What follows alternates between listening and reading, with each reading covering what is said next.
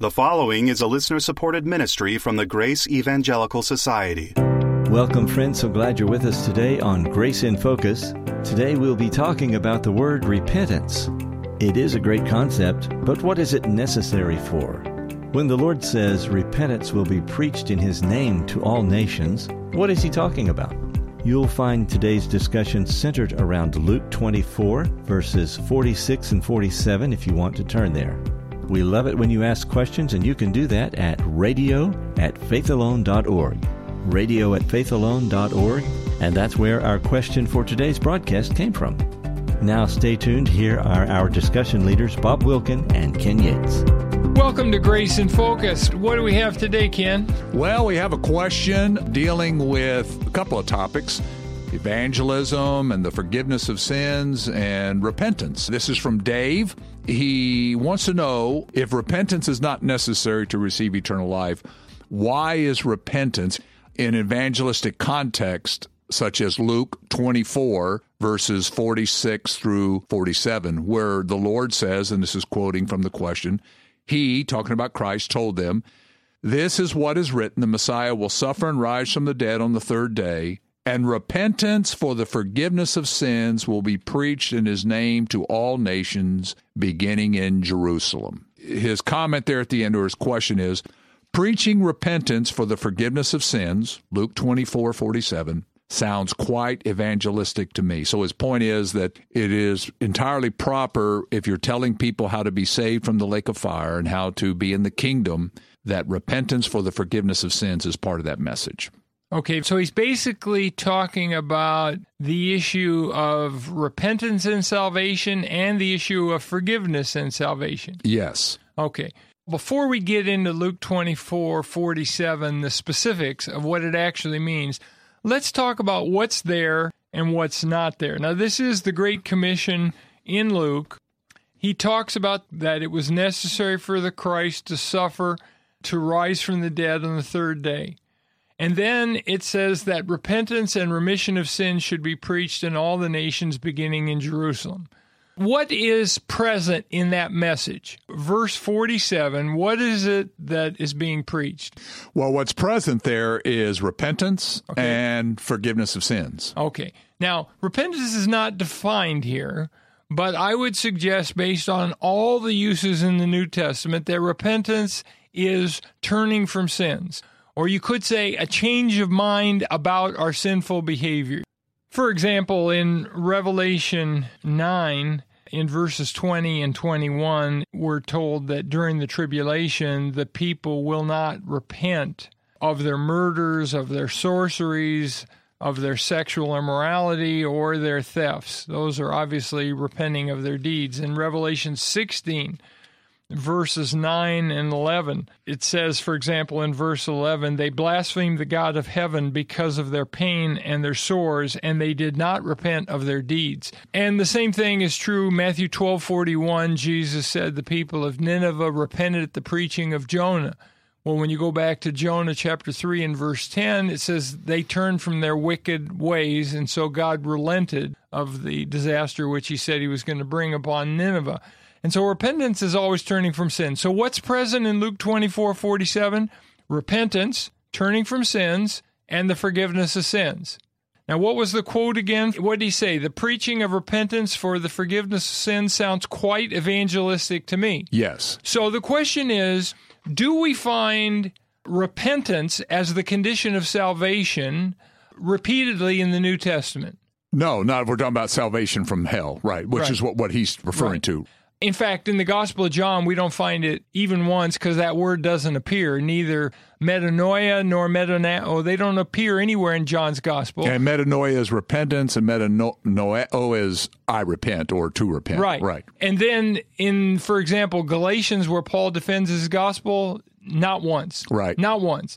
So for Dave to say this sounds quite evangelistic to me, I would say this sounds quite unevangelistic to me because repentance is not a condition of eternal life. But secondly, the other thing that's present in Luke 24:47 is the forgiveness of sins, not everlasting life.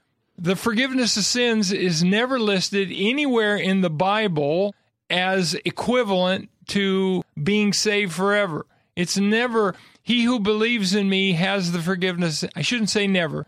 There is one such passage, and we'll talk about that in a minute, in Acts chapter 10, but even that one doesn't teach that.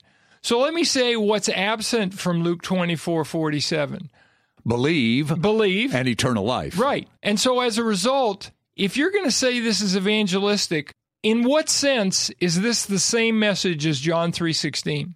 How could you possibly twist this to be, for God so loved the world that he gave his only begotten Son, that whoever believes in him will not perish but has everlasting life? There's no way those are the same message.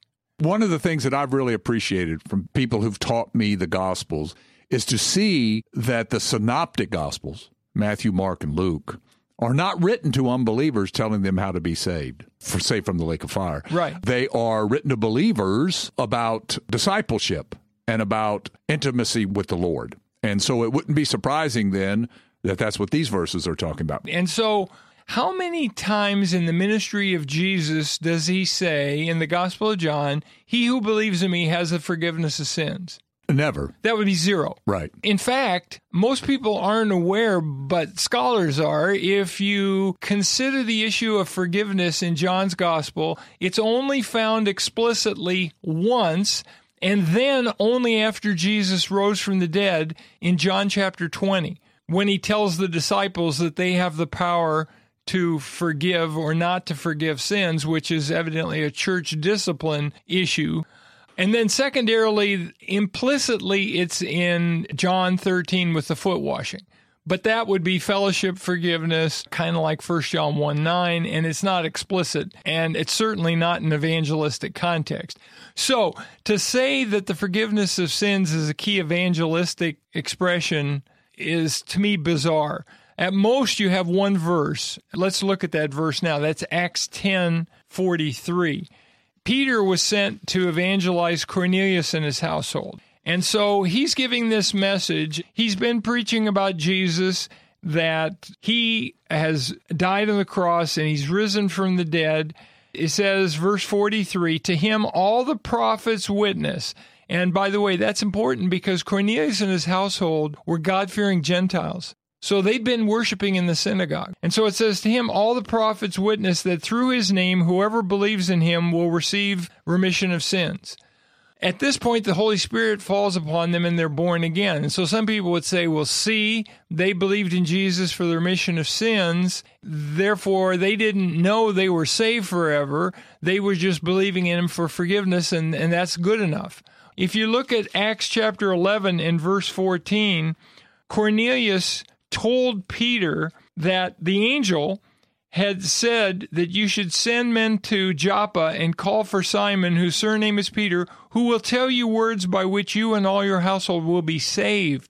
So when they heard whoever believes in him receives the remission of sins, they understood whoever believes in him receives that plus they're saved forever. So they understood that this was part of the package. In fact, I think what Acts 10:43 is saying is that the believer starts the Christian life with a clean slate. Yes, that when a person believes they are justified, they're declared righteous, he starts off with a clean slate. Their sins are forgiven. Oh, no, right. I didn't mean it that way. I meant they start out in fellowship with God. Well, that's what I mean. This is not about forgiveness of any sin tomorrow or the next day or the next day. Exactly, but the sins that you've committed up to that point. Right. Yes, that's what I'm talking about. Okay, good. Yeah. So we're both saying the same thing. Yes. All he's saying is, if you believe in him, then you are in fellowship with God. You have fellowship forgiveness.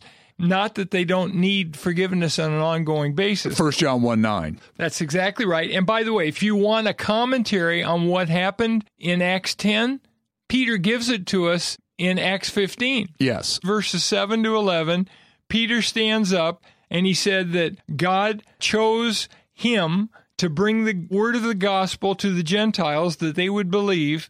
So God, who knows the heart, acknowledged them by giving them the Holy Spirit, just as he did to us, and made no distinction between us and them, purifying their hearts by faith. Yes. The idea here is justification by faith. And he went on to say, but we believe through the grace of the Lord Jesus Christ, we shall be saved in the same manner as they.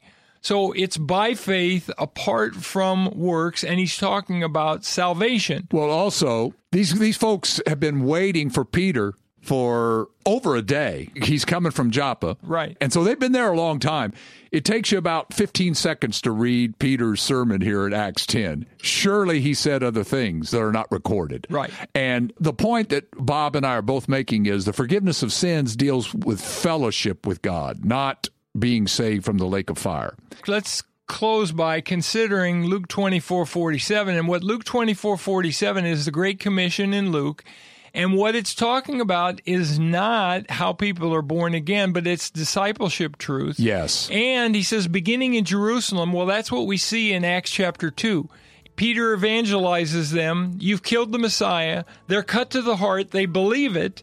At that point, they're born again. But then they say, what shall we do? And at that point, Peter said, repent and let each of you be baptized in the name of the Lord Jesus Christ, and you shall receive forgiveness of sins and the gift of the Holy Spirit. Yes. In Acts 10, something happens that didn't happen in Acts 2. In Acts 2, first they were born again, then they received forgiveness and the Holy Spirit. In Acts 10, they received forgiveness and the Holy Spirit at the moment of faith. In Acts 2, we weren't yet at the point where we have the current situation where at the moment of faith, a person is regenerated, indwelt, baptized, sealed. But in Acts chapter 10, we now get the situation that we have today. Yes. And so basically what Luke 24:47 is saying is part of the ministry of the apostles was to preach repentance and forgiveness. And they did that. But that doesn't mean they were ever saying that if you turn from your sins, you have everlasting life. Jesus never called for them to do that. Yes, just like we preach, eternal salvation from the lake of fire is by faith in Christ alone. You know you have it. But then we also preach, turn from your sins and have fellowship with God. All right. Well, keep grace in focus. Thank you both for that informative discussion. Our goal at the Grace Evangelical Society is to teach Scripture clearly and without confusion. One of the best tools for that clarity, we believe, is our website. It's faithalone.org. That's faithalone.org. On our site, we have all kinds of materials that are designed to help you mature and grow in your faith and your understanding of Scripture. Please come visit us at faithalone.org. That's faithalone.org. You'll be glad you did.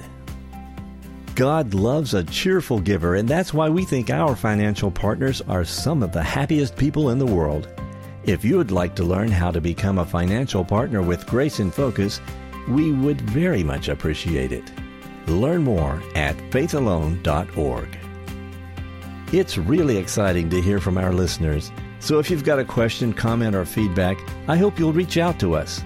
Best way to do that is through email. Here is our email address. It's radio@faithalone.org. That's radio@faithalone.org.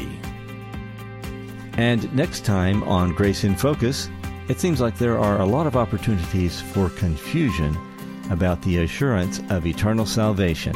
So we want to unconfuse you. Join us next time on Grace in Focus. This is the Grace Evangelical Society. Until next time, let's keep grace in focus. The proceeding has been a listener-supported ministry from the Grace Evangelical Society.